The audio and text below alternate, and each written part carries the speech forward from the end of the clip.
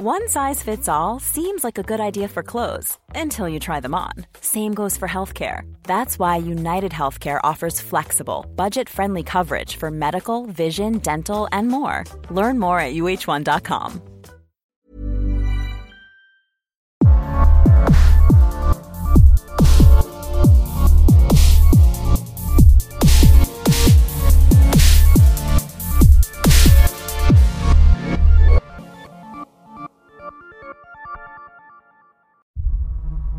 Rob would have loved this place. He's a good man. The best of us. You know, they have walking trails in England.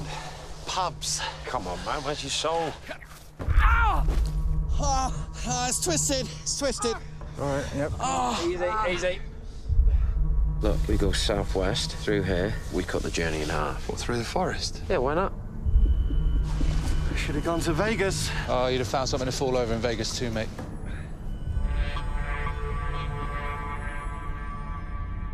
Now, is it me, or is it really quiet in here?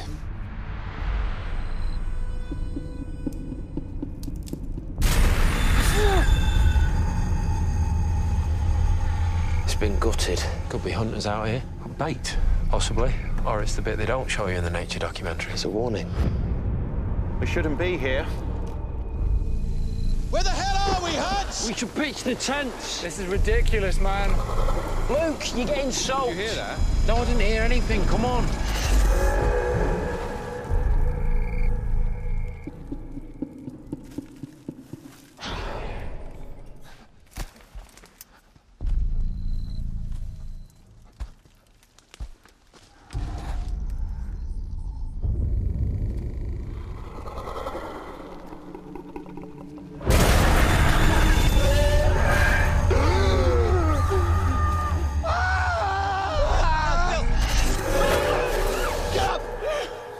So we're going to talk about it then or not? It was a nightmare, Phil. Well, what happened to you then? We got spooked and we had bad dreams, all right? I woke up last night. Look at this. Nothing has done that to you. You've done it to yourself. Why do you have to deny everything Because I say? I do not value your judgment. We need to be working together, man.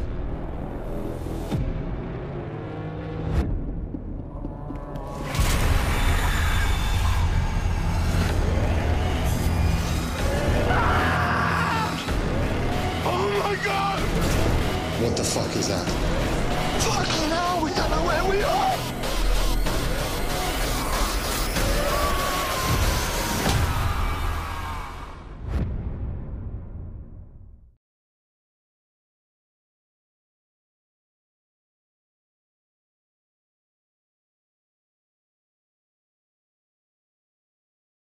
Hi, welcome to Horror vs. Reality. I'm your host, Anastasia, and my co-host is Morgan. Hello, Morgan. Hello, Anna. Man, it's getting this episode together has been a labor of love. Yes. A lot of trial and error. That has absolutely nothing to do with the episode itself and everything to do with behind the scenes stuff. Yeah. Mostly me. It's okay. But we're here. It's real. It's really happening. You're listening to the episode right now. We're back. Yeah. So today is Mark's birthday. Happy birthday, Mark. Happy birthday, Mark. And we are 5 days away from Christmas, which means this is our Christmas episode. Yeah. And so Merry Christmas. Merry Christmas. Happy holidays. Yes. Happy holidays, Kwanzaa, Hanukkah, all that jazz. Morgan. Mm-hmm. So this is going to be our last episode of the year? Yeah. Right? Yeah. Just one for December. We need time off. Yes, we do. We need a little time off through the holidays. So this is it for the year, but we'll have 2 in January for you and we'll be back on schedule. Okay, so today's episode is The Ritual versus the Yuba County 5. Now, I gotta say this. The director and the writers have never, and the guy who wrote the book that the movie's based on, have never specifically said that this is based on the Yuba County Five. But there's some similarities that are kind of fun, and we're just going to roll with it. And this episode was originally picked by what was supposed to be our guest Zombie Turtle, but due to some mistakes on our part, it's just us for today. Yeah, I'm sorry about that. It's all my fault. I'll take it. We got our days mixed up, so because I can't count. Woo! But we're all good.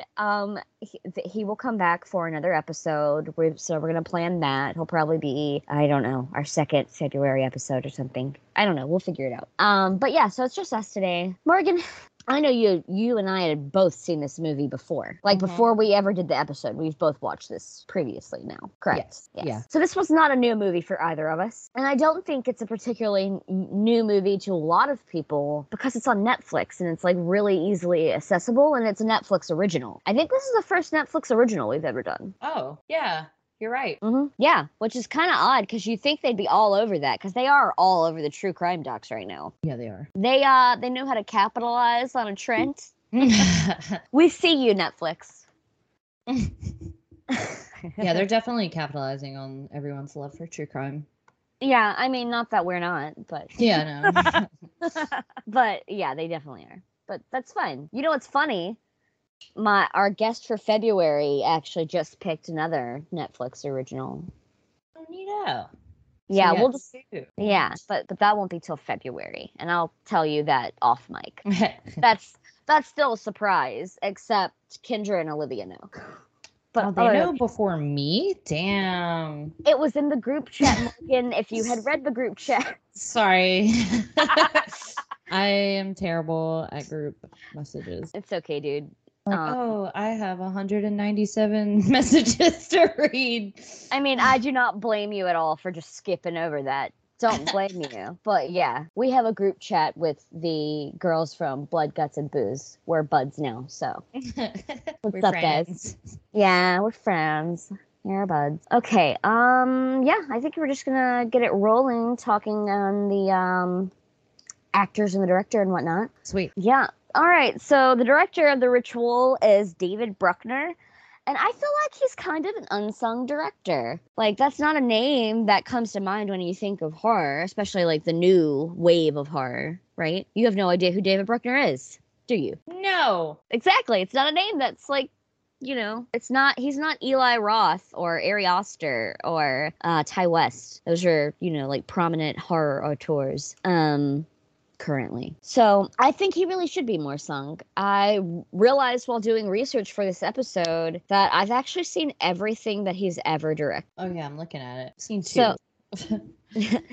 So that includes a segment of the 2007 underrated gem, The Signal, which is about a mysterious signal from cell phones, TVs, and other tech that drives people to come that drives people who come in contact with it insane. He also directed a segment of 2016's great horror anthology Southbound. Highly recommend Southbound. I believe it's on Shudder, but I think it's also on like Tubi and Pluto for free, so check that out. This year he directed The Night House, which I think I talked about it on a previous episode. Did I talk about The Night House? Oh, maybe. I'm trying to look at it. Well, it just came out this year. It's pretty good. It stars Rebecca Hall, who's known for movies like Vicky Cristina Barcelona. It's a Woody Allen film with Scarlett Johansson and Javier Bardem, and it's a good movie. I enjoy that film. So Night House came out. It's got pretty good reviews. I enjoyed it. Go check it out. I think I talked about it before, but if I didn't, maybe I'll talk about it again later. Let's see. So he also produced VHS 94, which came out this year, which some people say that it's not as good as the other ones, but then there are some people like hardcore horror fans that really enjoyed it. It was one of the most watched and liked films for Shudder this year. So I think it's worth a watch. I personally didn't love all of it. Yeah, I think it's like any other VHS movie. There's segments that are really good, and there's segments and there's others that are bad. Yeah. Yeah, exactly. I watched it. I liked it. Did you? Yeah, I still think the second one was the best. Which one was the second one? It's VHS 2.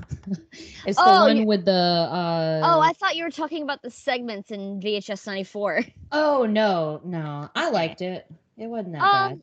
I think the second one is the best one too, actually. I agree with you. The second VHS is really good. It makes me sick to my stomach. I mean, yeah, that too. That's that's fair. There is a really good. The best segment of VHS 94 is Ratmana. All Hail Ratmana. Oh, was it the Rat Man in the sewer? Yeah. Oh. Yeah. He's like just creepy. Yeah, that was creepy. Yeah, that's everybody's favorite from like everyone loves that segment from VHS 94. Like, The whole time you're like, no, stop. Yeah. Why are you doing this? Yeah, it's good stuff. I enjoy that. That's the best segment for sure. It's my favorite anyway. Yeah, so he also directed a segment from the first VHS, which was the segment Amateur Night. He currently is in post-production on the remake of Hellraiser. Clive Barker serves as a producer on this Hellraiser reboot, in addition to David Bruckner directing. So I think it may be a decent remake. And it releases next year on Hulu, so we can find out then, and we'll report back. But yeah, so don't you think he's got like a decent resume? Yeah, but I'd nobody's hire him. right. But nobody's like talking about what he does. He's made good movies. I'm into him. Maybe we can get him on the show. Maybe. I'm not going to say her name, but I recently messaged an actress who is not very famous. But I've seen her in a couple of movies on Shudder, and she only has like maybe 6,000 people on Instagram. So I shot my shot. I messaged her and was like, I'd love to have you on the show. And she left me on red. Aww. Yeah. Damn. Maybe she's like, okay, I'll message later, like I do. Maybe. I'm waiting. We'll see. I'm waiting to hear back. If you're listening, I think you know who you are. You know who you are. You semi-famous actress. Yeah. Yep. Okay. I would not even say she's famous. She doesn't have a check mark by her name. Does she have an IMDb? Yeah, I think so. Oh. But I mean, that doesn't. Yeah, No offense, but that doesn't mean anything because the girl I went to high school with that's been in like a commercial for Bahama Mama has an IMDb. I need one for my scullery maid.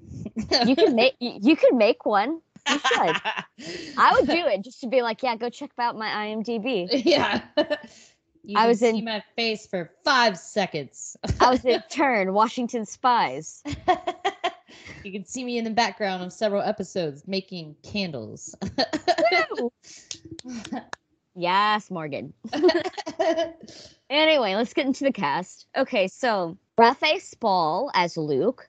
Raphael Spall was destined for fame as the son of English actor Timothy Spall, who famously played Peter Pettigrew in the Harry Potter film series, amongst a plethora of other acting credits. Raphael himself has several fruitful collaborations with director Edgar Wright and writer-actor Simon Pegg.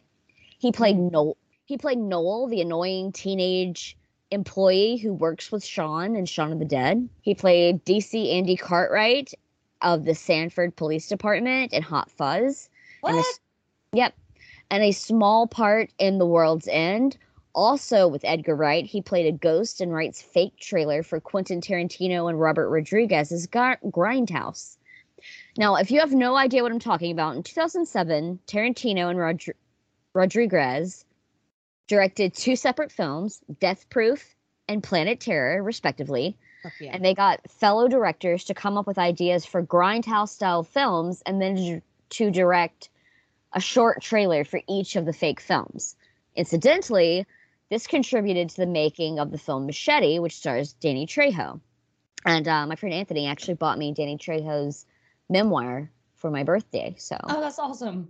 Yeah, I'm pretty excited to dig into that. All right, so Spall has a decent filmography. So I'm going to mention one more film that he was in, and that is Prometheus, the Alien prequel. I like Prometheus. A lot of people don't. It's not without its issues. Case in point, Spall plays Milburn, a biologist crew member of the USCSS Prometheus.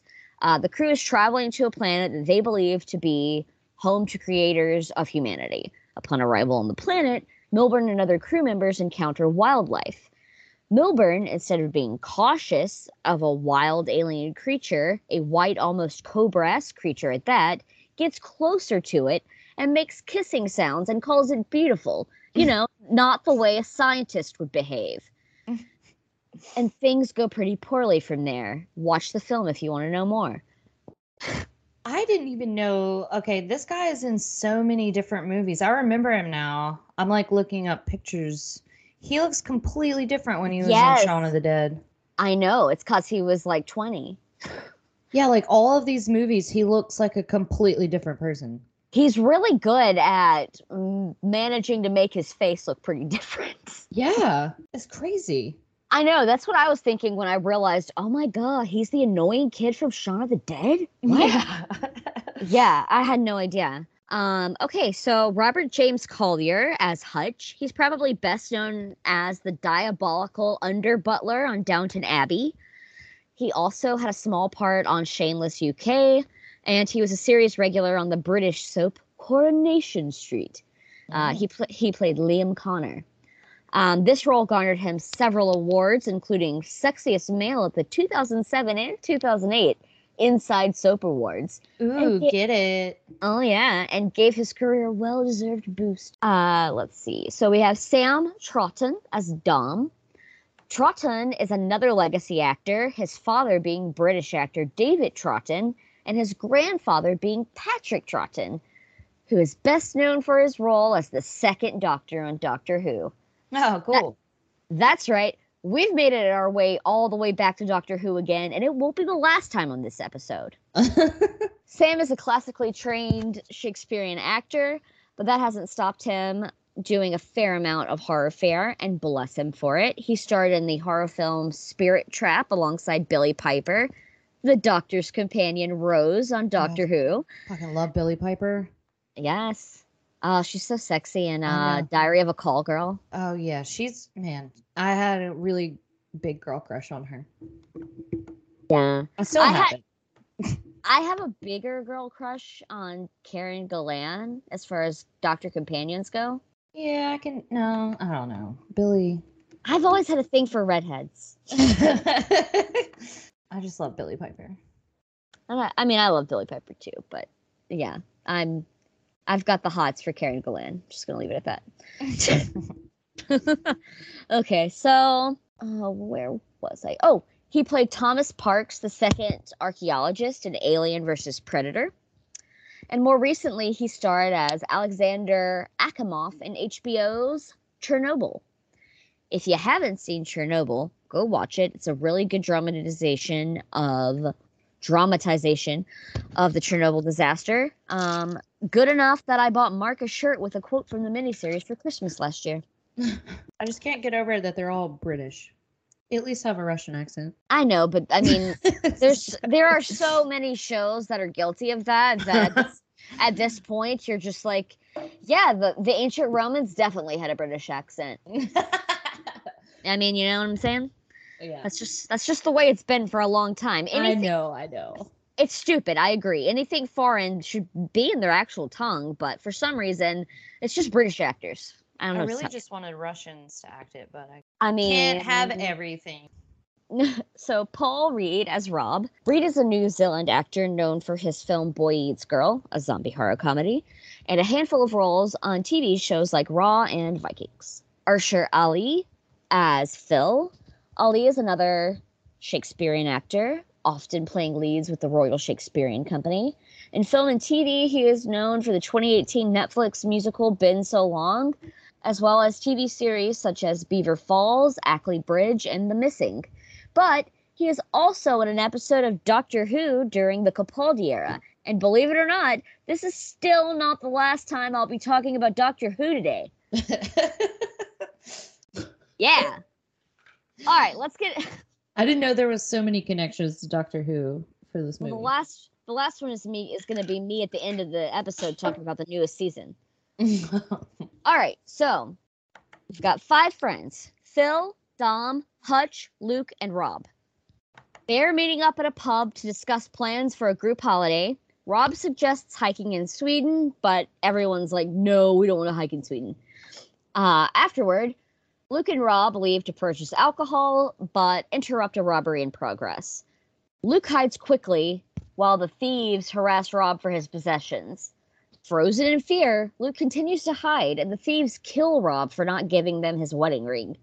It's a kind of brutal scene. The thieves are yelling at Rob. Rob glances back and catches a glimpse of Luke hiding, and it's in that instance that he is basically macheted in the face and neck by one of the robbers, leaving a large pool of blood spreading beneath him, and then the robbers just escape. 6 months later, the remaining 4 embark on a hiking trip along the Kungsleden in northern Sweden in memory of Rob, because Rob wanted to go to Sweden, so now they're hiking in Sweden. The first day we see them hiking, Dom trips and twists his ankle, thus making the trip miserable for him the rest of the way. Not that it doesn't get miserable for everyone pretty quickly. Hutch suggests that they cut through the forest rather than use the longer marked trails in hopes of sparing Dom any further suffering. But upon entering the forest, the group encounters strange phenomena, including a gutted elk hanging from several branches. It kills me at this point where they're like, maybe it was hunters. What kind of deranged hunter just leaves their bounty impaled in the woods? Yeah, with his guts just hanging out. Yeah. And then Phil says maybe it was a bear. Again, what kind of fucking bear does this? And Dom even says that. What bear can do that? Oh, that was a nice accent there. Oh, thanks. I just did it really quickly. As the sun sets, a torrential rainstorm forces them to find shelter, and they discover weird symbols on the trees as they come upon an abandoned cabin. So they break in for the night.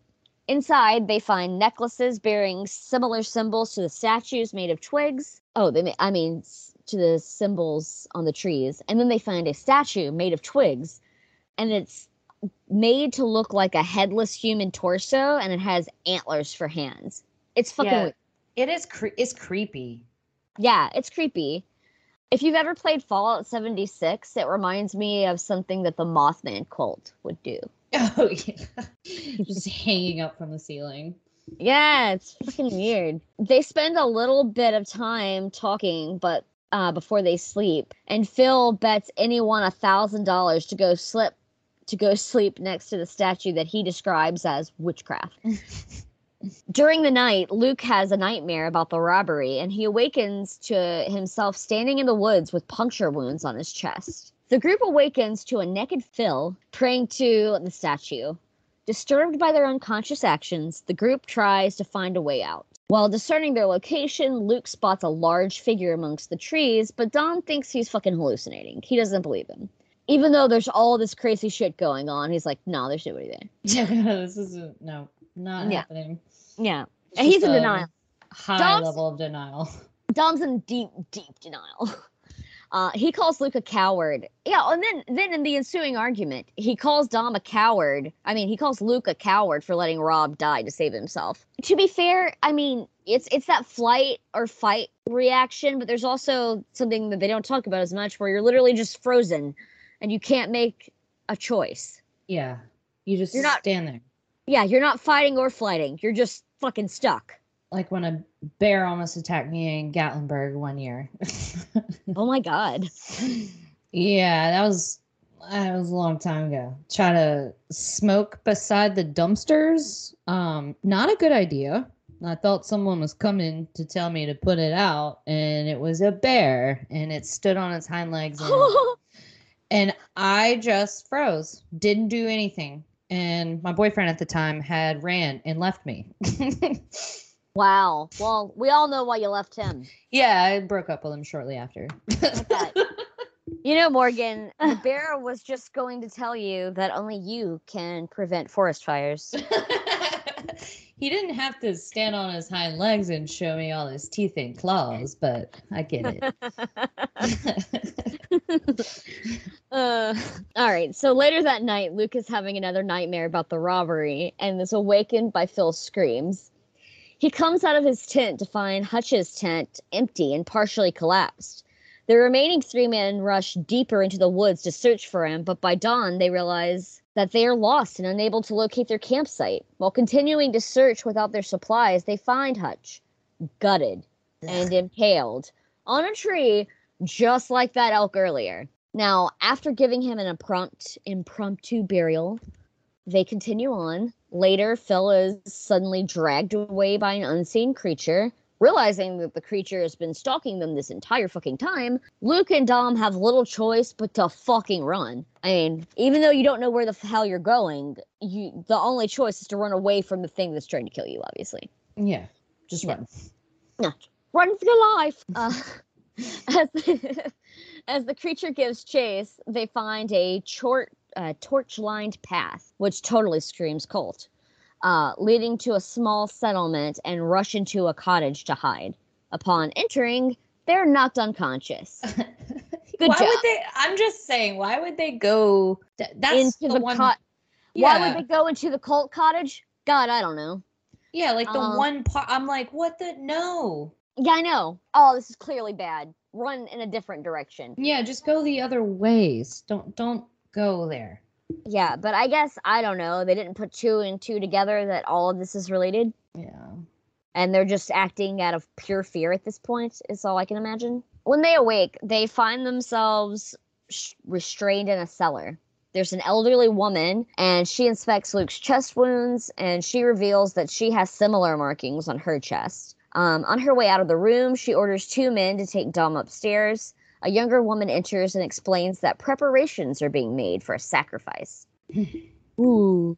Sometime later, a beaten Dom is returned to the basement, and he tells Luke that he is going to be sacrificed to the creature, and urges him to escape and destroy the village before he's sacrificed as well. Desperate to escape, Luke breaks his own thumb, and this is a hard scene to watch, and partially frees himself from his restraints as Dom is tied up outside by the townsfolk. Amidst the ritual, Dom has a vision of his wife emerging from the forest, not realizing it's the fucking creature until right before it picks him up and impales him on a nearby tree. Because this thing has a thing for impaling people. Yeah. It's really into impaling things. Yeah, that's like his one thing. It's his one move. Sometime later, the young woman comes back, and Luke asks about the creature, and she explains that it is a Jotun, an ancient godlike entity and an offspring of Loki that the cult provides sacrifice to in return for immortality. And Luke has been chosen to be part of the cult and worship it, or else be sacrificed, basically. After she leaves, Luke fully frees himself and runs upstairs. Armed with a torch, he finds a twisted congregation of mummified worshippers that begin to move and set themselves aflame, burning the cabin and attracting the Jotun. Luke finds a hunting rifle and heads downstairs, running into and killing a follower before taking another man's axe. The enraged Jotun kills the young woman while Luke shoots at it and escapes. It pursues him, crippling his mind with hallucinations of Rob's death before catching and forcing him to his knees, offering him a chance to submit, but Luke refuses before striking it with his axe, briefly incapacitating it. Following hallucinatory signposts and rays of sunlight, he emerges in an open field. Unable to leave the forest, the Jotun roars in anger while Luke shouts back in triumph before heading towards a paved road that shows an approaching car. And that's the end. This film reminds me a bit of The Descent, and let me explain why. It's a group of friends going on an outdoor adventure that goes terribly wrong, and only one of them, who also happens to be one who experiences the most trauma in the beginning of the film, survives through the rest of the trauma throughout the film. Oh, I thought you meant it was like a strong female lead. No, I just mean that one. Right, obviously you don't mean that. Yeah. Yeah, but you get what I'm saying. It definitely, like with Luke, Luke being there for the murder, and then and she and the main actress, sees her husband die at the very beginning and her child, and so they have very similar feels to them. The Descent and this movie does. I agree. Yeah, and it's creepy, and that they're all dying. Yeah, I love both of these movies. I love The Descent and I love The Ritual. I think they're both entertaining films. I think they're both good films. You and I both liked them, right? Yeah, definitely. Yeah. So yeah, that's this one freaks me out more, I think, than The Descent. Yeah, I think so. I think this one had me more freaked out, like not wanting to continue. Yeah, I get what you're saying with that. I I've seen The Descent so many times because it's basically my favorite horror film. So, I mean, obviously, I'm a little partial to it, and it doesn't scare me anymore because I could literally quote the film like word by word. I think we watched it twice when you lived with me, at least twice. That's probably true. I definitely owned it back then. I bought it like as soon as it was available at Blockbuster to buy. Yeah, and I had it too, or I have it still somewhere. Nice. Yeah, that makes sense. That makes sense that I would have made you watch that twice. I've made everyone watch that movie. If you've never seen it and you're friends with me, guess what? You're going to see it. It's so good. It is so good. Okay, so I've got some fun facts. I just got to get to them. So some of my fun facts. The original tagline that was used when advertising the film was "They should have gone to Vegas." But due to the massacre in Vegas that took place on the 1st of October that year, the tagline has now been changed to "They should have gone to Ibiza." The sign the hikers see near the trees in the cabin is the last rune of the Futark, which is the ancient Germanic alphabet called Odal or Othala. It is pronounced O and means property. What?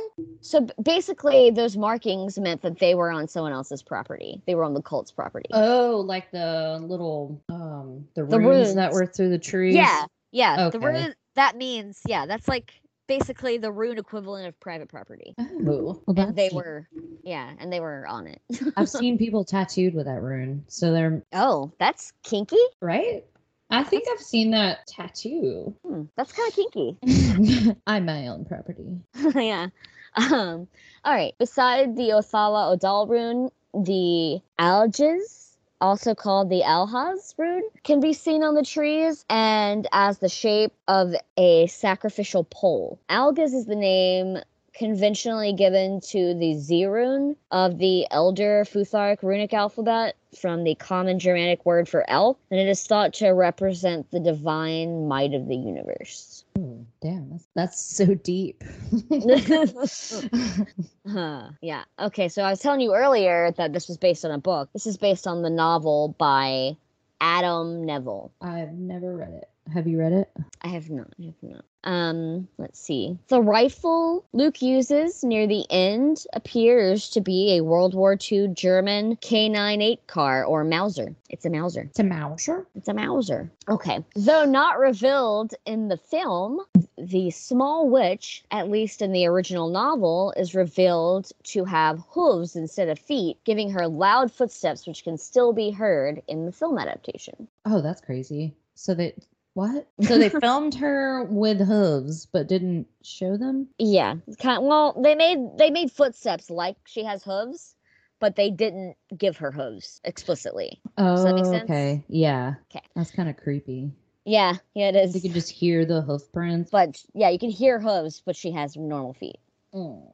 Yeah, that's kind of creepy. The way the monster hangs its victims in the cultist village mirrors part of Asatrara mythology about Odin. I probably butchered that. I'm very sorry. Who originally gained wisdom and knowledge of rune magic by hanging himself from the world tree by impaling himself on a spear. In mythology, the spear was given to Odin by Loki, though it is unclear if this is intended to be a reference to that.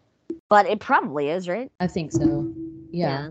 I feel like it would be. Yeah. The creature in the film bears resemblance to the creature of Slavic folklore, the Leshy. It's a wood guardian spirit that takes a variety of forms. Early on in the film, in the scene after the convenience store murder, as the campers are waking up, Hutch, Phil, and Dom exit their tents in the same order that they end up dying. Oh. Yeah, that's clever foreshadowing. The stone image a cultist is briefly seen praying before is a reproduction of the Kirby Stevens stone, which is believed to be a representation of Loki. Throughout the film, the creature's two eyes can be seen in shots in the forest. So he's looming in the background if you go back and watch it. Yeah, I noticed that and like hands around the trees in some scenes. Mm-hmm.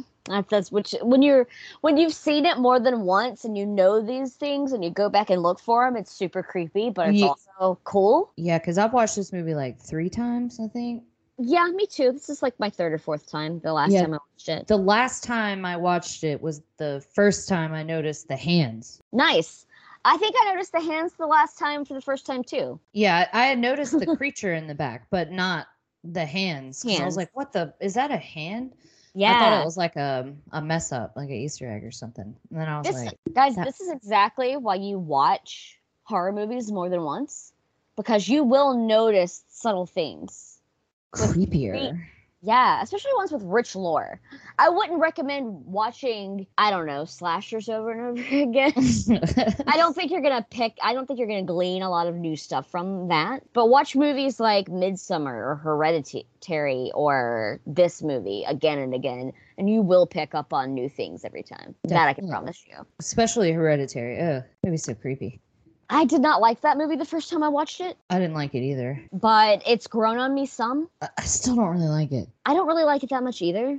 They're but let's just freak you out with all this nonsense. It wasn't that. It was just like, I feel like I would have liked it more if the family were just like went psychotic, and that they weren't all part of this like witch cult that the grandma had. Spoiler alert for Hereditary. Yeah,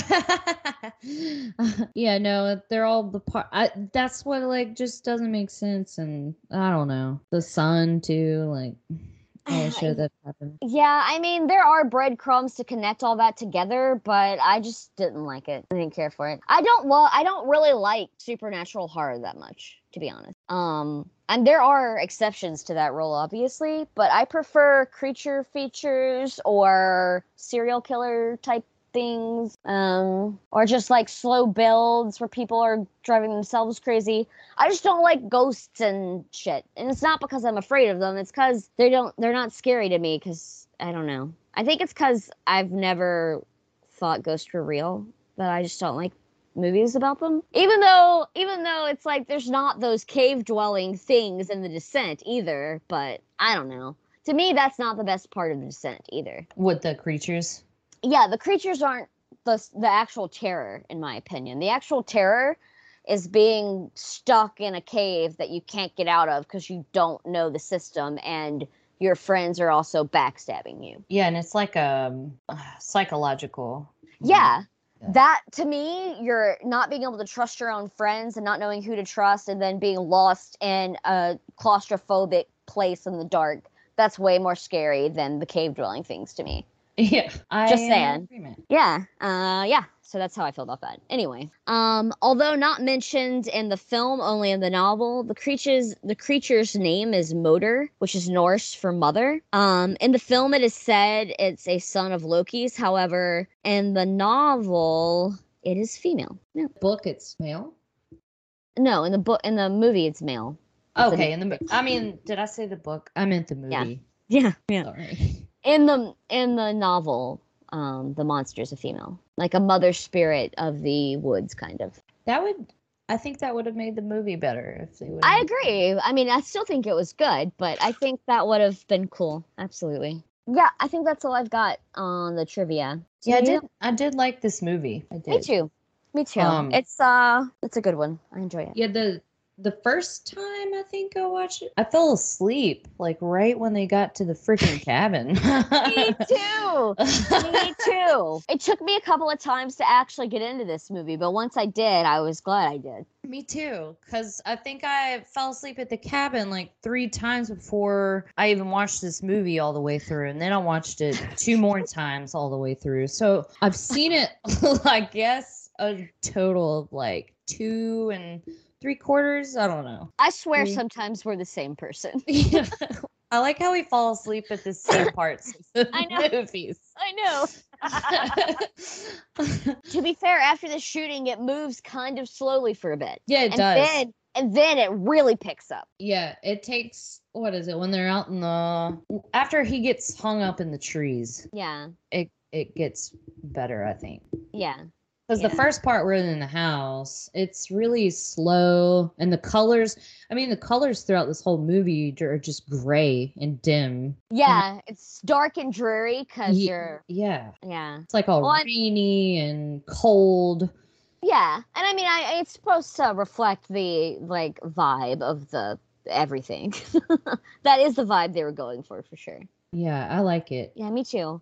I love like people. I love movies where people get lost and crazy shit happens. Yeah, there's a movie out now that I watched. I cannot freaking find the name. You may know it, but it's a girl or a woman. It has Alicia Silverstone in it, actually. It's a brand new movie. I think I know what you're talking about, but I'm not sure about the name. Let me Google her, because she's at the very beginning. Oh, I know what you're talking about, I think. Did it just come out this year, or did it come out like maybe a year or two ago? I think it came out this year. Okay. I was thinking of The Lodge, but maybe you're talking about something else. No, I wanted to talk about this movie. Is it The Lodge? Are there kids in it? Yes. It's The Lodge. Okay, that movie with the psychological part and being trapped in that house. Yeah, it is The Lodge. I expected so much more out of that movie. Yeah, that with the whole psychological part of it, like it was kind of making me uncomfortable with the mental illness aspect of it. Yeah, I mean, it's really not cool that knowing that she had a mental illness just because they hated, her being the new like fiance of their dad, they fucking hide all her shit. Yeah. That's so messed up. They even hid their own shit to like fully sell it. Yeah, that's like I wasn't expecting that at all. I thought they were going to be dead. Yeah, it didn't go the way I thought it was going to, but I didn't really like it. It kind of made me really cold. I mean, yeah, I know what you mean. She goes out there. I mean, she has to go out there with no shoes and just like a blanket on. Yeah, like she would have been dead. Yeah. That actress is Elvis Presley's granddaughter. What? Yeah, that's Riley Keough. Wow. Okay, I can see it now. Her eyes. Yeah. I don't know if this is true or not because he tells tall tales sometimes. But a friend of mine claimed to have dated her. My friend that lives in Los Angeles. So do you believe it? I don't know. I don't know. He was thick as thieves with another friend who had a lying problem, so I don't know. Just a bunch of liars. I don't know. I think that it's all like, it was always like little white lies, things that just like didn't matter. You know what I mean? Why you gotta lie about that? Yeah, it was always stuff like that. Like, oh, I have this really nice house when really I don't. It was always stuff like that. Or I have a pet butterfly that eats filet mignon. I still can't believe that. I know. Yeah. What? I'm sorry. Cut it up and feed it to the butterfly. Like, I had to struggle to not laugh when I was told that because I'm like, that's absurd. Come on. It's an entire steak. I mean, I even, like, within the realm of reason, a tiny amount a butterfly couldn't eat. They don't have fucking teeth. But that one did. Yeah, it was a fucking vampire butterfly with big, large fangs. Carnivore butterfly. Oh, my God. Anyway. Scary movie. Yeah. Anyway, Morgan, would you like to tell us about the Yuba County 5, please? Yeah. Yeah, you want to come on this journey with me? I do want to come on this journey with you. I'm ready. Let's do it. This mysterious journey? Yes. Let's do it. Okay. So, the Yuba County 5, like, I mean, you were saying, it's definitely not like this movie, but it has similarities. Yeah. There are a gang of friends who disappear into the woods, and nobody really knows what happens. And I assume you don't see what happens in the fallout of the ritual, but I would assume that he probably made some shit up about where his friends went, because no one's gonna believe what really happened. No one would ever believe that story, even if they found the cult later. They wouldn't believe it. They'd be like, "No, you're deranged. You hallucinated." Yeah. So the Yuba County 5 is what they refer to the missing and subsequent deaths of 5 men from Yuba City, California. So the Yuba County 5, only one of them is still considered a missing person. Gary Dale Mathias. He's the only one who was not found. The rest of the men were found dead. So 4 men. But the Yuba County Five were all young men, and they were actually referred to lovingly as the boys. They all had either mild intellectual disabilities, psychiatric illness, and some like learning disabilities. So the oldest was Ted Weir, and he was 32 years old. He was considered a slow learner, is what the families and people that knew him said. He was also a janitor, and he worked at a snack bar. He was like a clerk. Snacks. And then there was Jack Madruga. He was 30 years old. He was also known to be a slow learner as well. And then 29-year-old Bill Sterling. He was actually super Christian, like really religious, and he was known to have an intellectual disability. And then Jack Hewitt, who was 24. He had mild intellectual disabilities and also really looked up to Bill Sterling. And Bill, being 29, he also was very protective of Jack. Like they were really, really good friends, really close. And then lastly, there was Gary Mathias. He was 25 when he went missing. He had schizophrenia, and he actually had some prior jail stints. He was arrested a couple of times for assault. He also was in the army, but he was psychiatrically discharged due to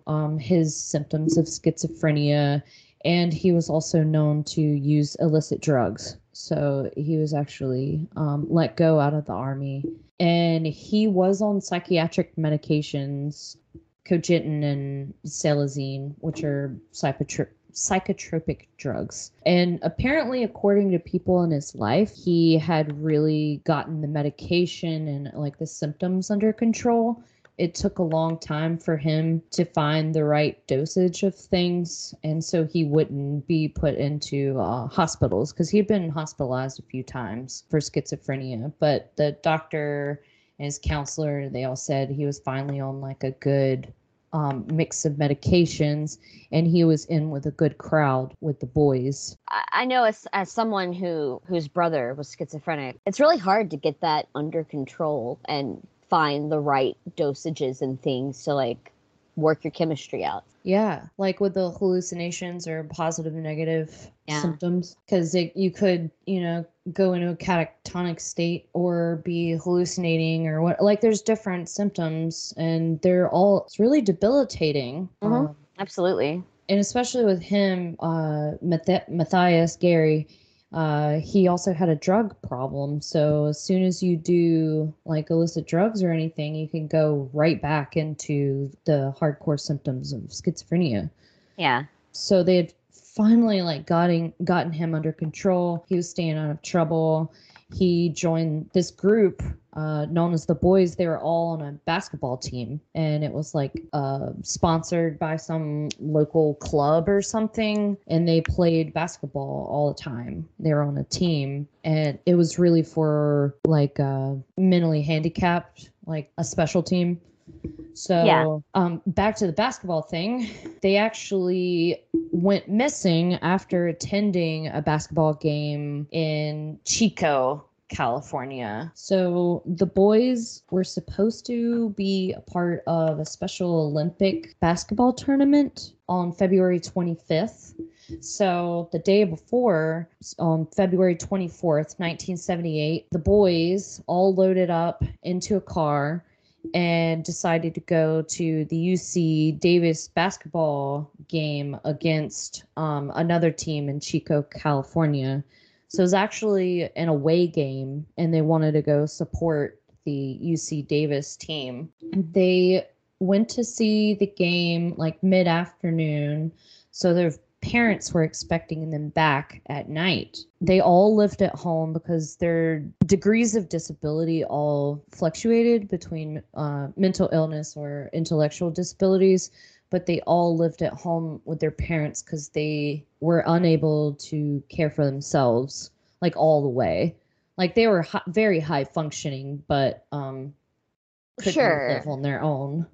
Yeah, I mean, I had a cousin, like a third or fourth cousin or something like that, who like was developmentally challenged, but he mowed lawns for a living and like, you know, was able to make enough to like buy things or whatever, but he couldn't like drive a car. He had to like, yeah, he couldn't afford like a house, you know, he just lived with his mom. Yeah, the only two of the men actually drove. Madruga, that was his car. Right. But also Matthias could drive, but they were the only two that could drive. The rest could not. And like you said, they were high functioning enough to have jobs, but like to live on their own and make financial decisions and stuff like that, they just weren't able to. Right. But Madruga owned the Montego car, and so after the basketball team won, they left. They went to a store. They were seen by people buying milk, soda, candy bars, you know, just to go back home. Because the drive, I think, it was a little bit over an hour, I believe. I know it was 50 miles away, but their car was found abandoned over 70 miles outside of Chico in the opposite direction on a mountain. So if anybody knows about this case, like, it is shrouded by mystery. Like, I mean, what, 1970?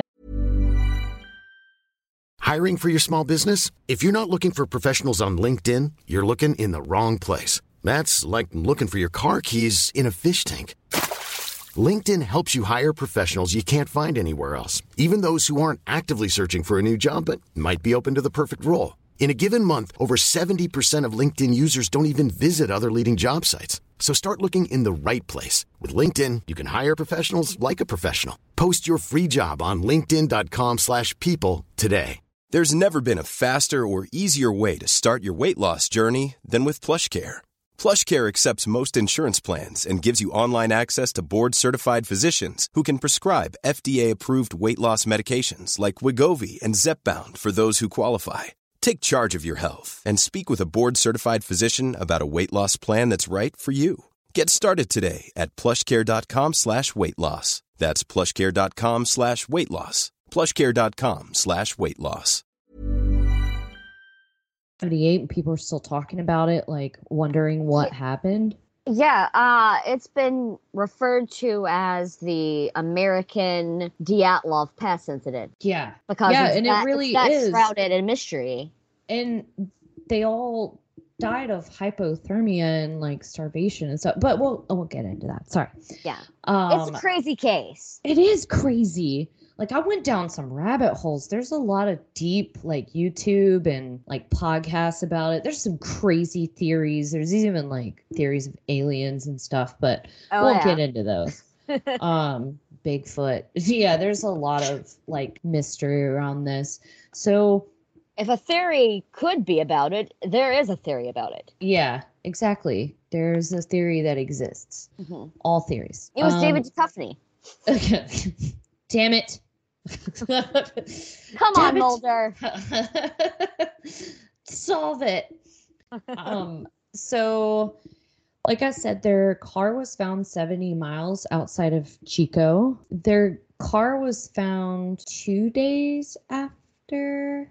On February 25th, 1978, when the boys didn't show up to their families' homes, all of the families reported their sons missing. It would be very unusual for them to not come home at night, but also to miss their basketball tournament, because they're all heavily into basketball and they wanted to play for the Special Olympics. And it was actually an Olympic game that they had all been looking forward to for a long time. So it was really strange when the car never came home and all the boys were missing and no one had called. So on the night of February 24th, 1978, there was a 55-year-old man named Joseph Shones, and he was on the same mountain outside of Chico, California. He had gotten stuck in the snow because there was heavy snow drifts, and he was actually traveling up the mountain to see if the weather conditions were okay for his family to go camping. He got stuck in the snow,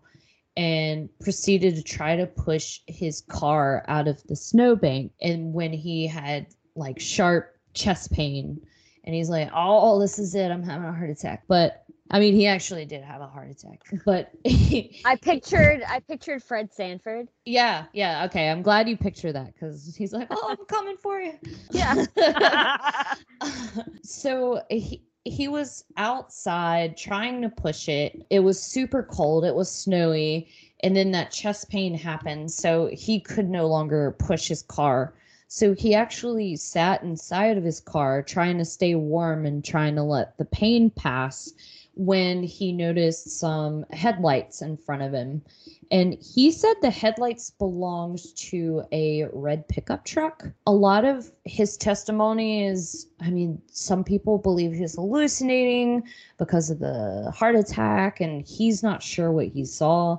But around that time, he said he saw the headlights and he heard people talking. And when he yelled for help, the flashlights and the talking stopped.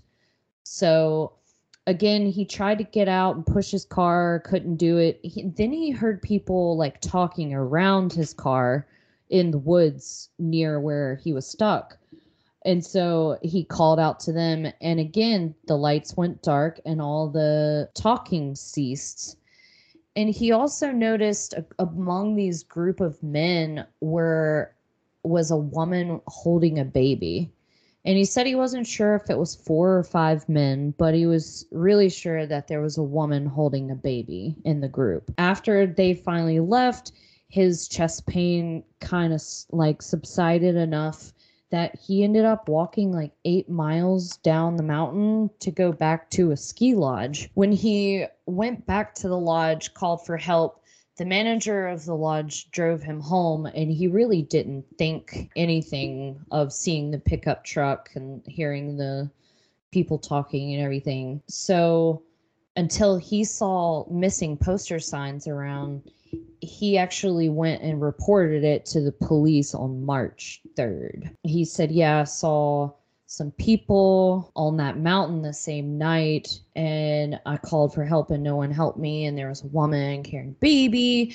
So after he had come forward, 2 days later, a clerk in Brownsville contacted the police.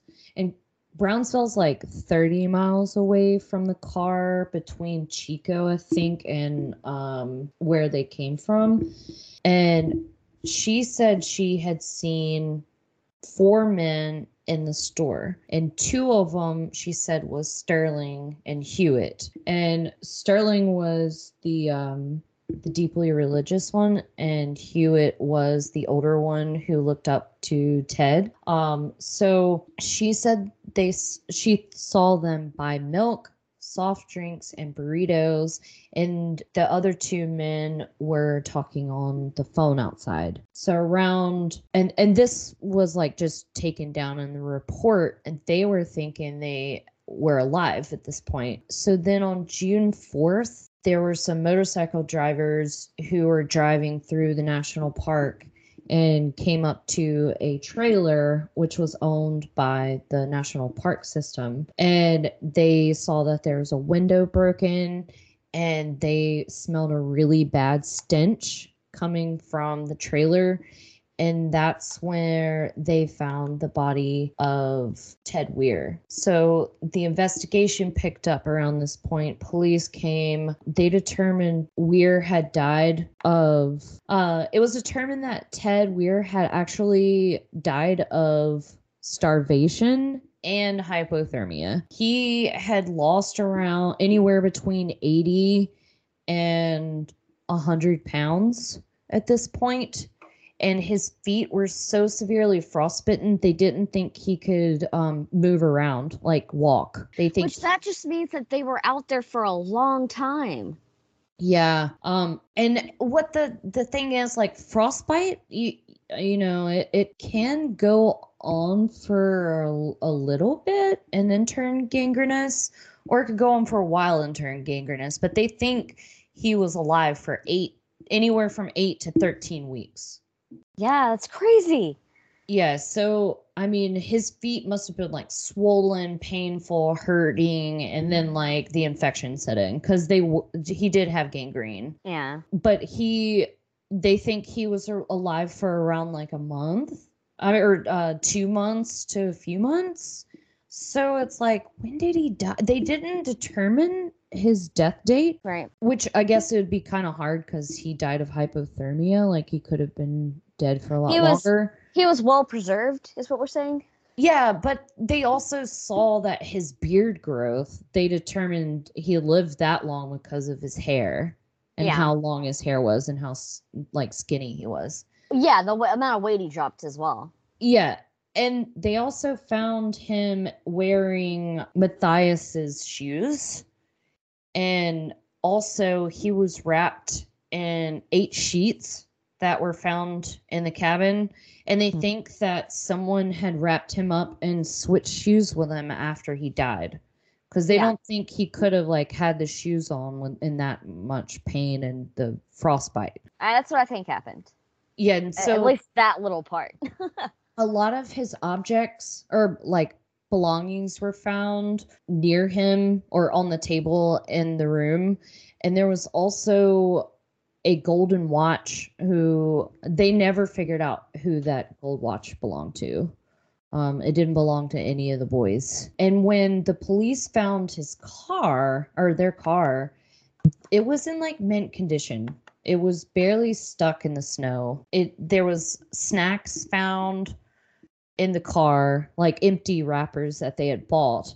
And then only 1/2 of a candy bar remained. The map of California was in there, and the keys were missing. There was one open window, an unlocked car, and then the quarter of a tank of gas was found in the car. So it's not like they ran out of gas. And it was found in a small small snowbank. So they think they could have like pushed it out of the snow. Right. So, but also I don't know. Maybe they try to push it. We're pushing it all the wrong way. Like they said that the wheel marks that look like they had struggled, but there were no signs that the car was disabled at all. Right. So that's why they think it's weird. And the car was in mint condition and the roads were really, really rough. The police said it either had to have been someone local from the area or someone who knew the road. And the only person that knew anyone around there was Matthias, but it was like 30 miles away from where they were. So there is a theory that they thought that they got lost, but then there's another theory that they think they met someone along the way who pretty much kidnapped them. How does because I mean we all that we know is that he was maybe with that they were maybe with a woman. Yeah, so how does one woman kidnap 5 men? Well, there is another theory that the guy who had a heart attack. I mean, there's so many fucking theories. I know. There's all, like we said earlier, there's so many conspiracy theories about this. Yeah, like there's a lot. Like the one with the only witness they said could have been involved and then killed one of the guys. And there's a lot of different theories. There's a theory that they even met up with Matthias's friend, and then the friend took him over, killed Matthias, buried him somewhere, and then took them up there and left them. But I mean, there's so many different theories. Yeah. And I don't want to like put the blame on anyone. What would you say is the prevailing theory why they didn't eat all the food that was there? Yeah, so back to that part. When they found his body, they said he died of starvation and hypothermia, with the frostbite and everything. But there was enough food in there for all the men, all 5 grown men, big boys, to survive on for a year. There were ration packs, there were unopened cans of food, and they also saw that no fire had ever been started. There was plenty of butane in the tank to heat the trailer. Like, it was a legit big trailer, and there were things in there so you could survive. Like, there were wool blankets that were never used. there was a broken window, the one that the biker saw, that was never covered up. And there was also like another locked container that could have easily been broken that was full of even more food and clothes. That's what's so crazy about the case. There's everything they needed to survive for plenty of time for people to find them, and yet no one knows what happened, why they didn't eat those, why they didn't make a fire. Did they go into a 5-way suicide death pact? I doubt it. Yeah, no. And like back to where the bodies were found. So around June 4th, when they found the body of Ted Weir, the police went and said, okay, let's go up and down this road.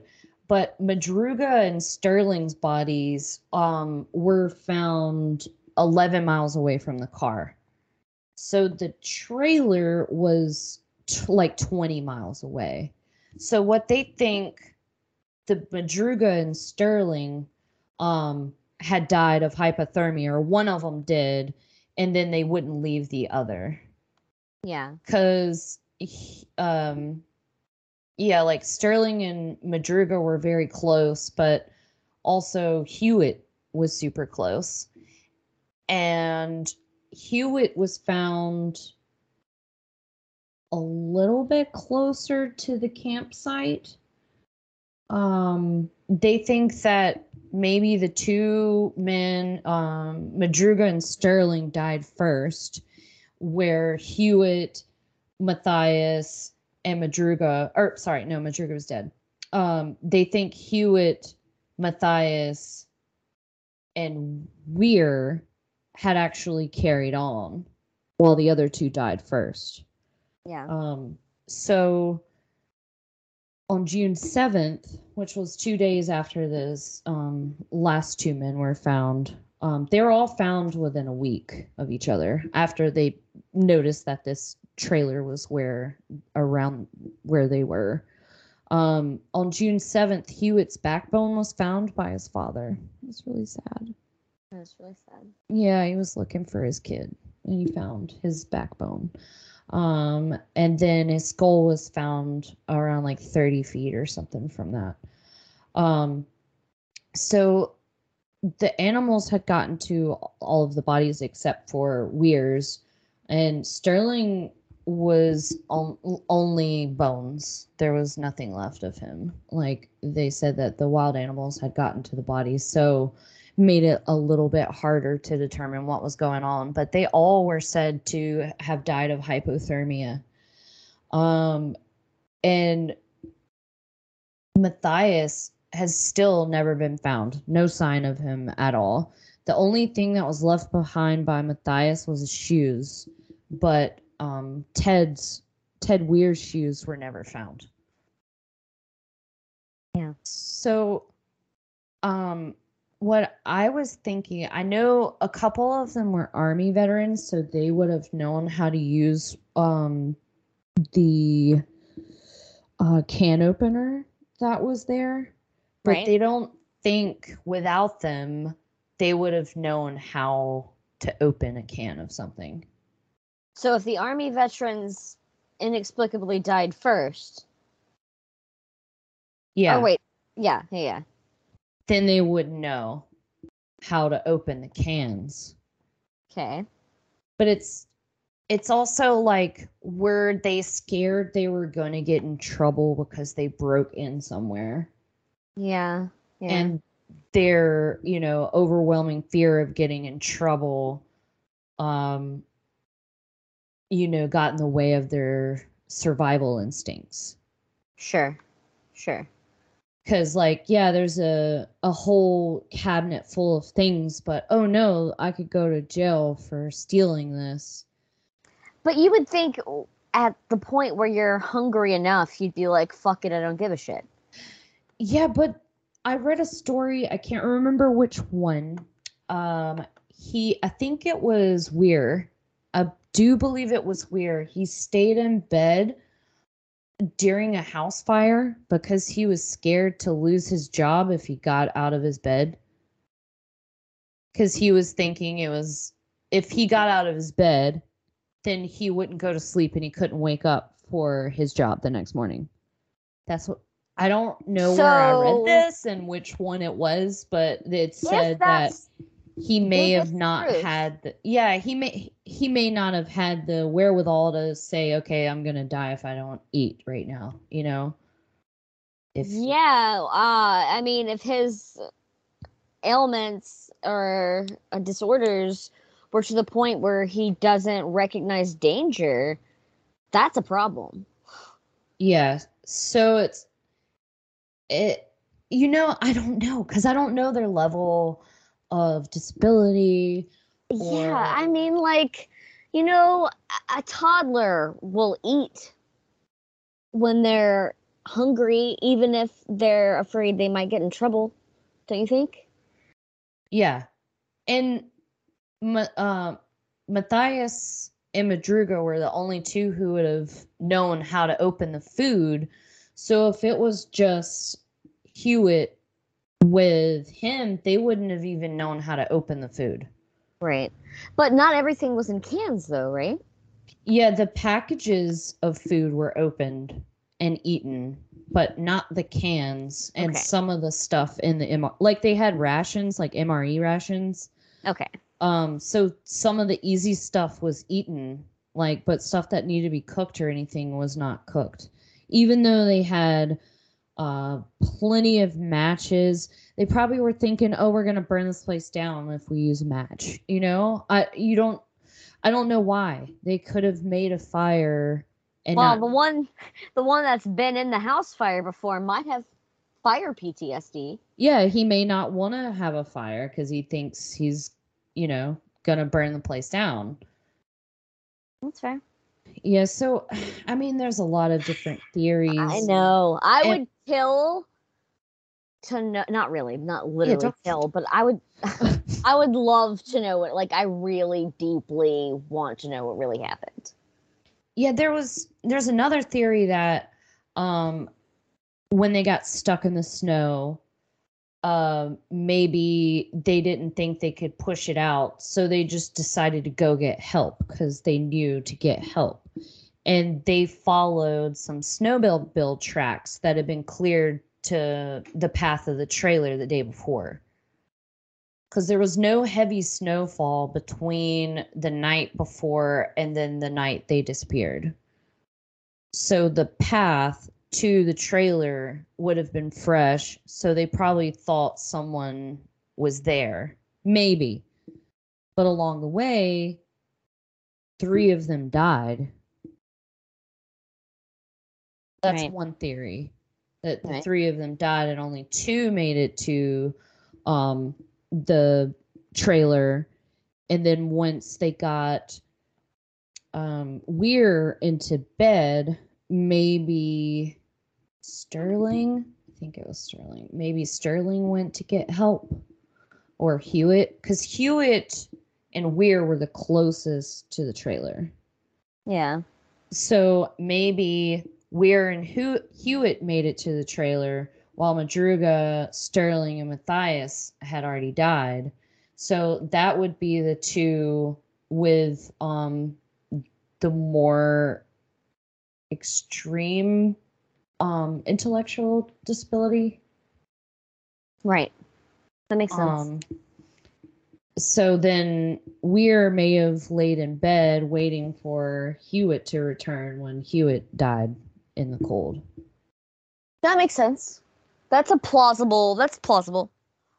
Yeah, because if Hewitt was like, hey, wait here, and then left, and then Weir's just stuck in the bed, maybe he thought, like, I have to wait here or we're not gonna make it. Or I don't know. Or there was a Norse deer cult in the woods. And things just really went awry. Yeah, maybe. Maybe. Maybe that's it. We may never know. There's a documentary somewhere. I don't know where it's streaming, but there's a documentary about this case that you can watch if you'd like to learn more. And you said there's a book that came out in last year, right? Yeah, there's a book. I think it's called the Yuba County Five. Probably. Keep it Didn't simple. write it down. Yeah, I didn't write it down, but there is a book. I didn't read it. You did other research, and that's fine. Some cases don't even have books about them, so you know. Oh, it's called Out of Bounds: What Happened to the Yuba County Five by Drew Hurst Beeson. Yeah, I want to read that. I would love to have some more insight into things, because this is a maddening case. Yeah, it is really maddening, and it's just so freaking bizarre, you know? Yeah, it's freaking bizarre is right. Are we from Fargo now? Are we from Fargo? I think it's just really bizarre. Really bizarre.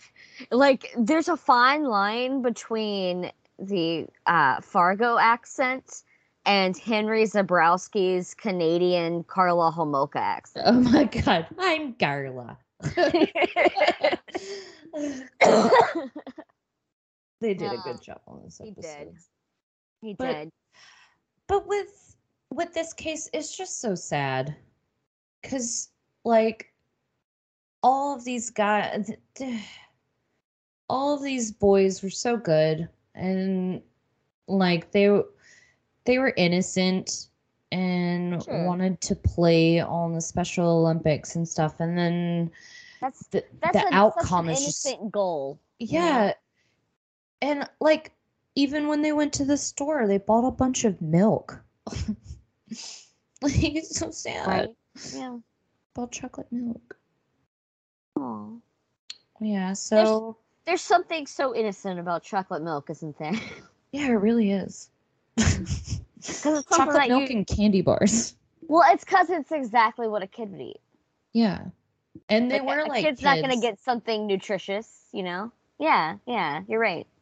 Yeah, and Ted Weir, the one who was found in the cabin, everybody that knew him said he was like super trusting and loving and just thought the best of everybody. Like, and he just starved to death. Like, it wouldn't be hard to venture that they could easily, if they were all easily trusting, they could have just gone with someone who would have, like, stranded them or something. Yeah, and like and also, like, you know, leaving the game. The game was over at like 10 p.m. I think. So who knows? They may have saw like the woman and her baby on the side of the road. Maybe it was a setup. You know, like maybe she like stole their car. Yeah, or maybe she was hitchhiking and said, "You need to drive me up here," and her boyfriend was waiting. Like. Yeah.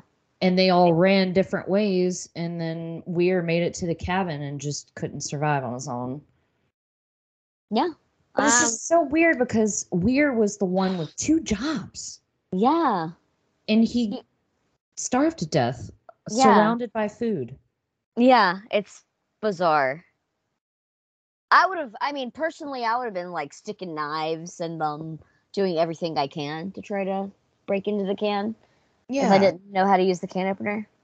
And then, like, with the can opener, it was there. Like, you would try everything if you're starving. Yeah, exactly. You would eat anything and try everything.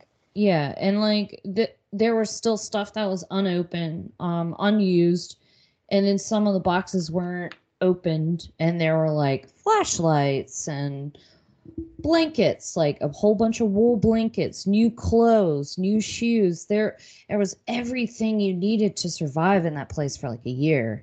Like, even all the like, they had broken into the tanks or the cabinets where like the fuel was stored. Yeah. And there were tons of unopened fuel containers. So it's just a mystery. And they even had really shitty books to burn. I don't know if they're shitty, but they said that there are a whole bunch of paperback books that you could use as kindling. Damn. But who knows if they even knew how to light a fire, or like you said, maybe one of them had the PTSD from the house fire. If he was really in that house fire, I fucking would. Yeah, and I think it was Ted Weir that I read. I don't know how true that is or where I read it, but I did a lot of reading. But they said that they just stayed in bed because they didn't want to miss their job in the morning as the house burned down. Yeah, I get that. Damn, dude. That's a wild story.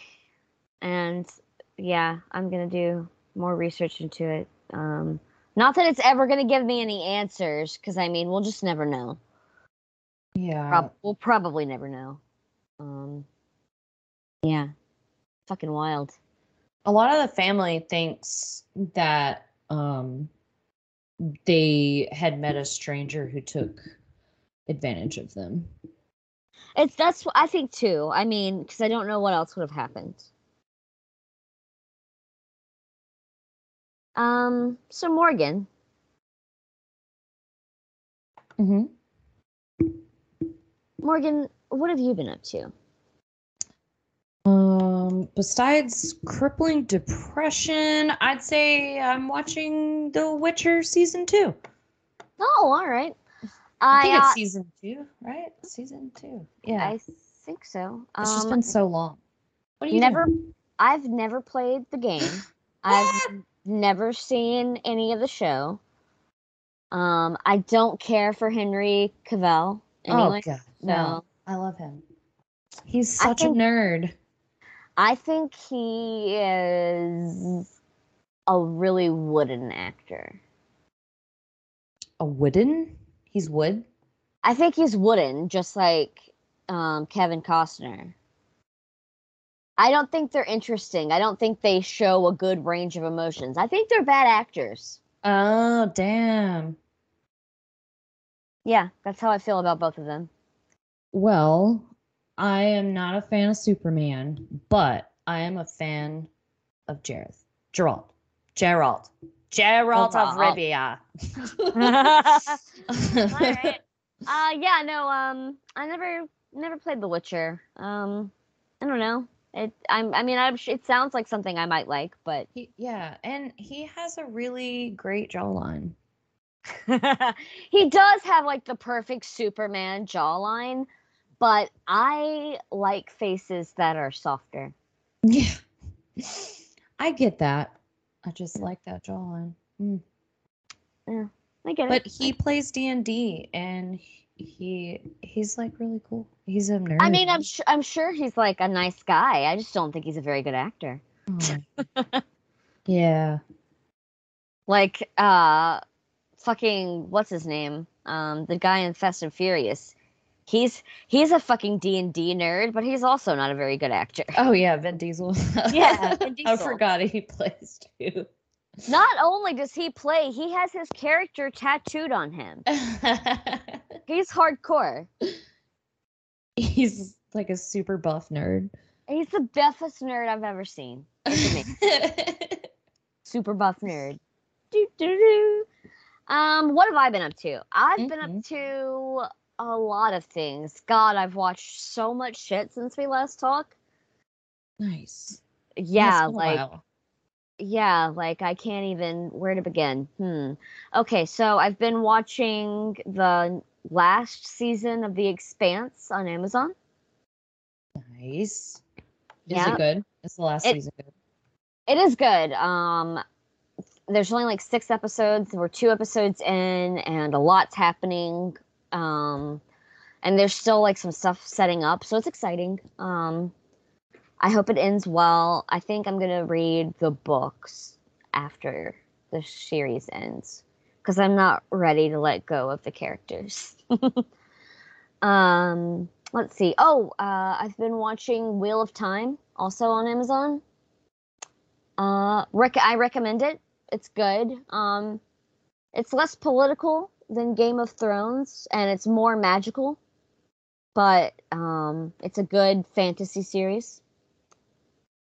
There's a ton of the books too. Mark and I have the first book, but neither one of us have been able to bring ourselves to read it yet. So we decided that we were just going to watch the show first, and if the show was interesting enough, then we would want to read the books.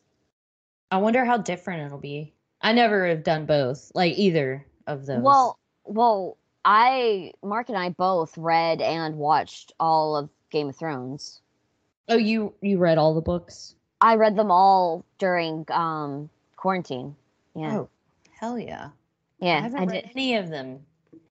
They're good. I highly recommend them. They're really good. They're really complex, and there's all the characters are really interesting, and it's way better than the show. The show butchers it towards the last 3 seasons. Yeah. They leave out a lot.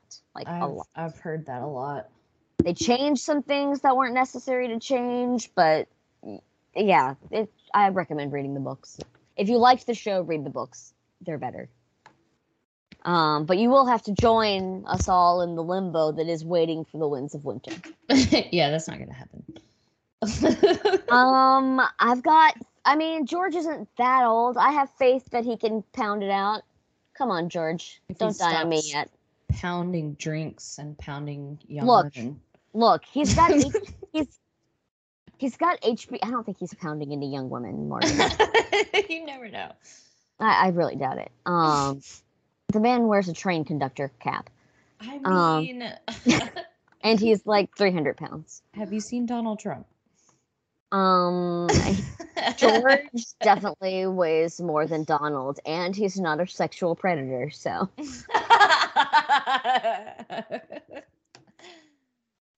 Yeah. Speaking of, if you weren't fully aware of how we felt about our last president, I would have thought it was pretty obvious. Yeah, it's very obvious. I'm sorry if you voted for him. That's your own opinion. We try not to get too political. Anyway. Yeah. So what else have I done? Oh, I watched the 2nd season of Lock and Key on Netflix. That was Lock and Key. It is a fantasy series based on comic books by Joe Hill, who is Stephen King's son. Oh, you were telling me about this. Yeah, it's good. We were talking about that. There's like magical keys and stuff, and yeah, it's good. Yeah, it centers around the kids on the show, and it stars the girl that is in Incident in a Ghost Land. Did you ever see that movie? No, I haven't seen that.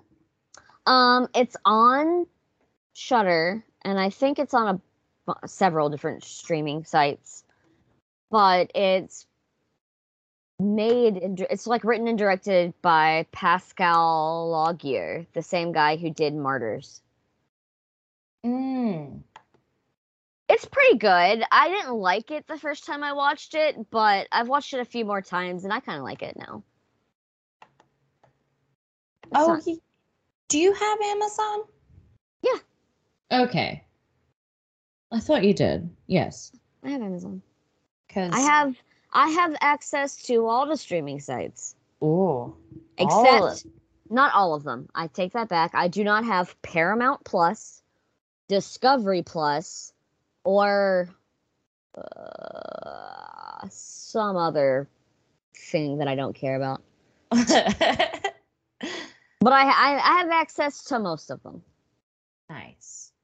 I've been watching The Great. Have you seen that? That's another show that I'm like, they have English accents, but I mean, it's good.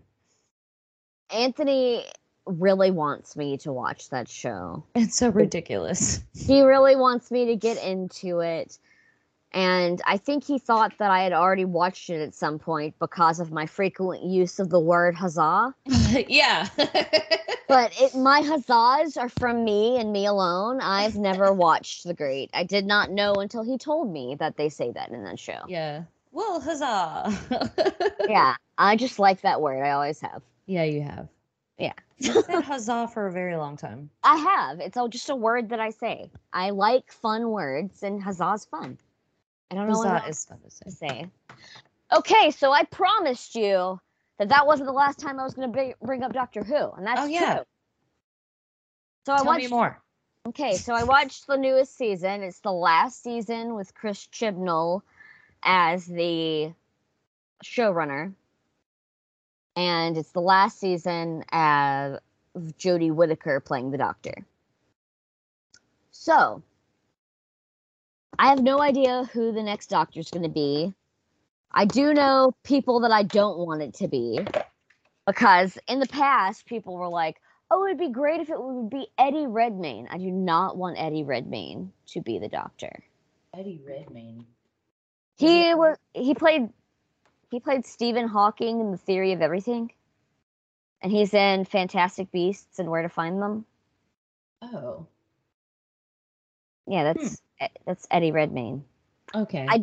I don't want him to be the Doctor, although the Doctor would be thrilled to finally be a ginger.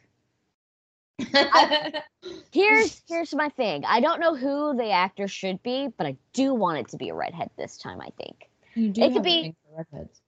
Well, no, it's not that. It's the Doctor has specifically made jokes. Like when Tennant becomes the Doctor the first time, he looks into the mirror and goes, still not a ginger. like he's disappointed. And I want this for the Doctor. I want the Doctor to be a redhead finally.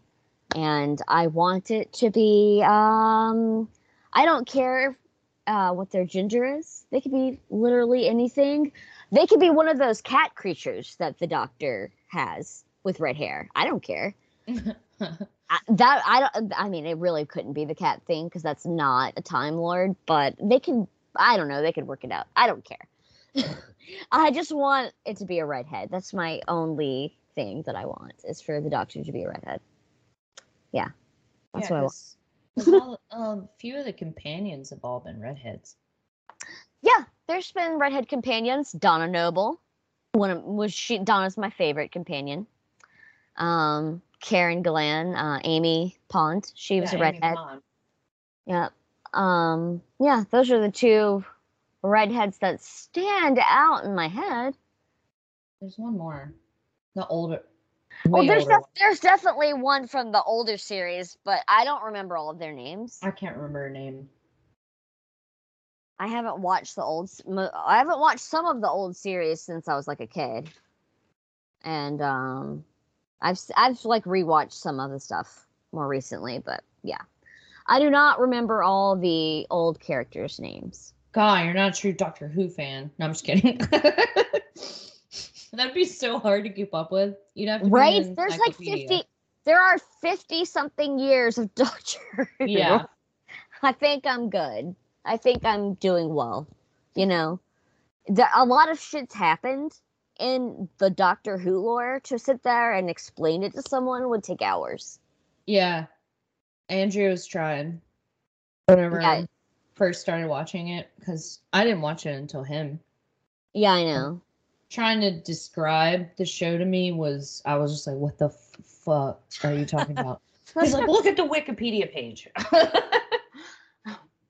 Yeah, because it sounds like the rantings of a madman a little bit, you know? Yeah. That's like so there's these Dalek creatures, they've got like plungers. It looks kind of like plungers, especially when you see things of like old Who. It looks like they really like spray painted a plunger and just stuck it on the front of the Dalek. It's amazing. Yeah, and the statues. Oh yeah, that's from the newer Who. The Weeping Angels is what you're thinking. Mm-hmm. I can't remember which episode it was, but he said, "Okay, if you've never really seen Doctor Who all the way through, we should start with just this one." He was like, "I think you'll like it." I know what episode it was. It was Blink. Yes. Yeah. It is. Yeah, that's in the house. Right? That's a great standalone episode because it barely has the Doctor in it. It barely you barely see his companion. You're just really focused on Carey Mulligan, but the Doctor is seen in the TV telling her things, and I don't want to ruin it because it's a fabulous episode if you've never seen Doctor Who, and I think it is a fun place to start. I think it's a fun place to start to get you interested, and then you should go back and start with Eccleston. And then after you've done the new run, and you love it enough, then go back and watch the older things. Yeah, I like David Tennant. David Tennant is my favorite, and I have a lady boner for him. Like, he plays this terrible, rapey, evil villain in Jessica Jones. Yeah, he does. And, like, the whole time I'm watching Jessica Jones, I'm like, this is the most despicable character I've ever seen him play, and I've never been more attracted to him. That's great. Yeah. It was like some weird thing for me. I'm gonna go take a bath. Yeah, he made me tingle inside. He awoke in places that I've never felt before. Yes. Big fan of the Purple Man. Despite his horrible rapey he's super rapist. Well, yeah, because he can control you with his mind, and then you have no choice but to do what he tells you to do. I like that character. It's a great character. He's really good at it. David Tennant is so good at playing like a wonderful, loving character. He's so good at playing a conflicted, broody character. He's so good at playing a just straight up villain. He's a tremendous actor. I haven't seen anything that he's been in that I didn't like, honestly. Anytime I hear David Tennant's doing something new, I'm like, all right, new David Tennant show. Let's go. New lady boner. Yes, exactly. New lady boner. Yeah, so let's talk the new series. I have to interject. Okay. One thing I forgot. Okay. Andrew and I were trying out Audible on our recent trip to Gatlinburg. Mm-hmm.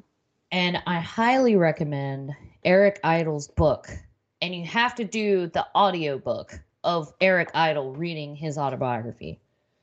Okay. Who the fuck is Eric Idle? What? Eric Idle is one of the greatest British comics from Monty Python. What? Oh. Yeah, Eric Idle.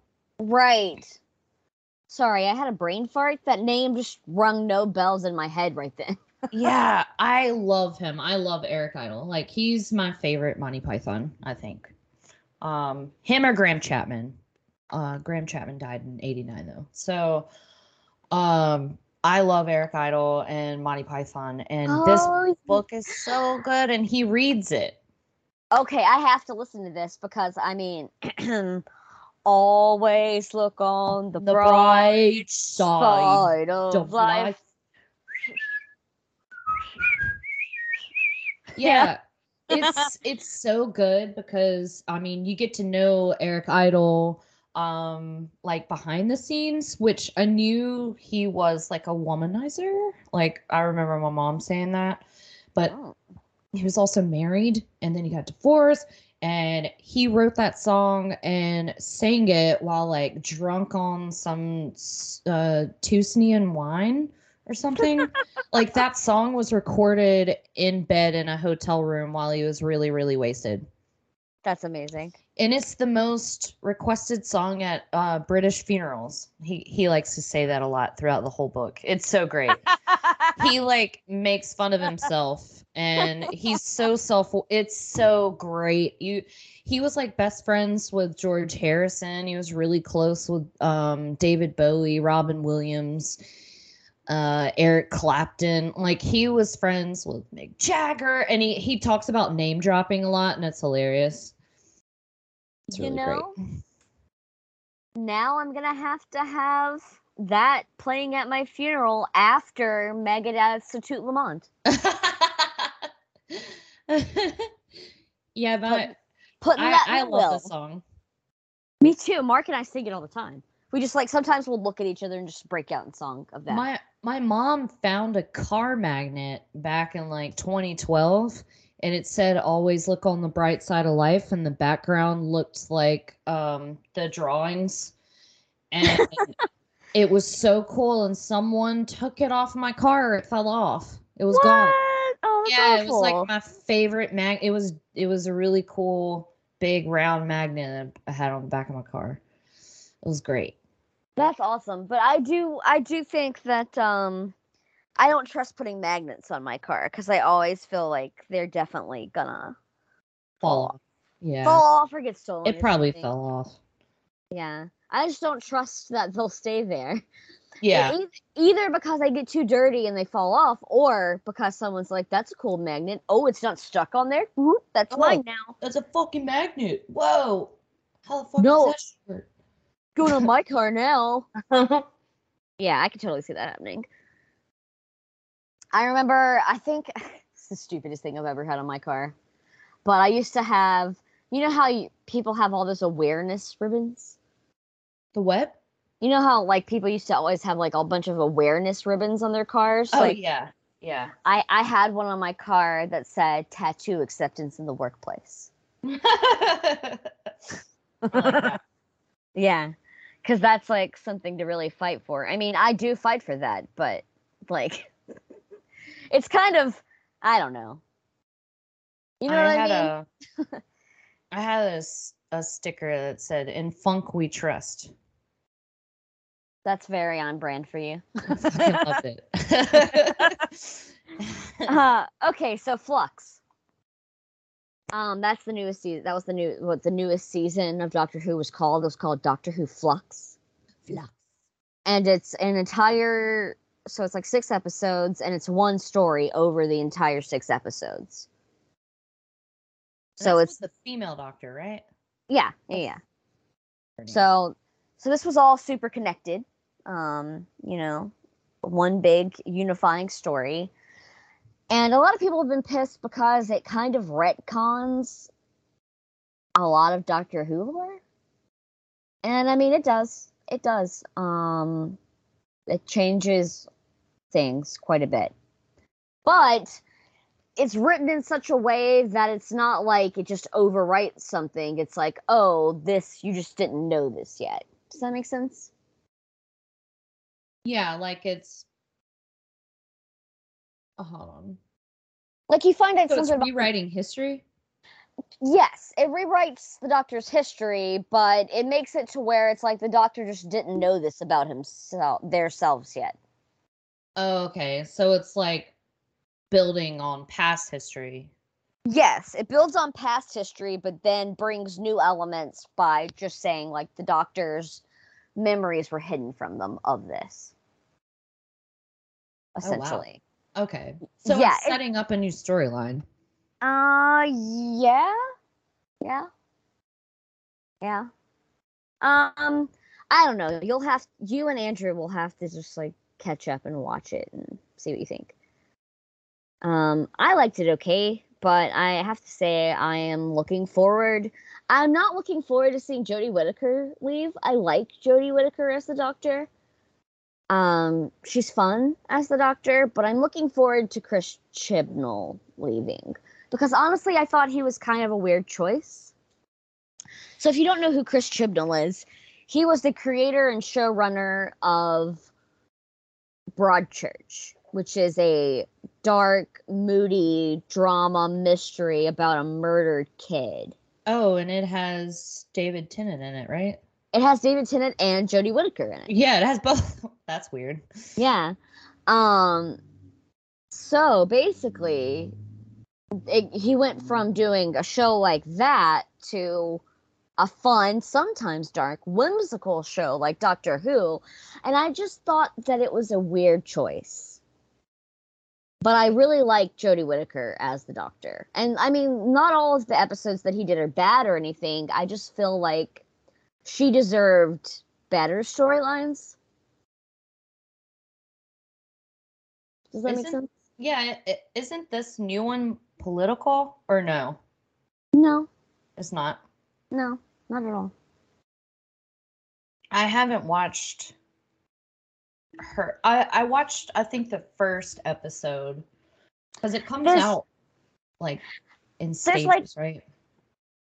Yeah, well, yeah. All of her seasons are out now, though. And then now the last few things before she like leaves, she has like she has 3 specials that are going to end her cycle as the Doctor.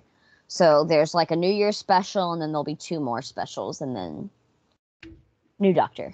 I think. Oh, and the new showrunner, by the way, is going to be Russell T Davies, who was the original showrunner and creator of the reboot of Doctor Who, which is what we're talking about. So he's the one who like cast Christopher Eccleston as the 9th Doctor. He's the one who wrote a bunch of David Tennant episodes and was the showrunner during David Tennant's reign. So I think it'll be fun to have him back in the reins, because I really liked what he did, even though there were some silly episodes during his run. So I could go on and have like a whole episode about Doctor Who, though. So You're totally nerding out right now. I am. It is one of my nerddoms, and you can't take that away from me. Also, you're engaged to a Doctor Who nerd, so. Yeah, I know. I usually get him at least one Doctor Who referenced gift. Excellent. I have a jewelry box that is literally the TARDIS, by the way.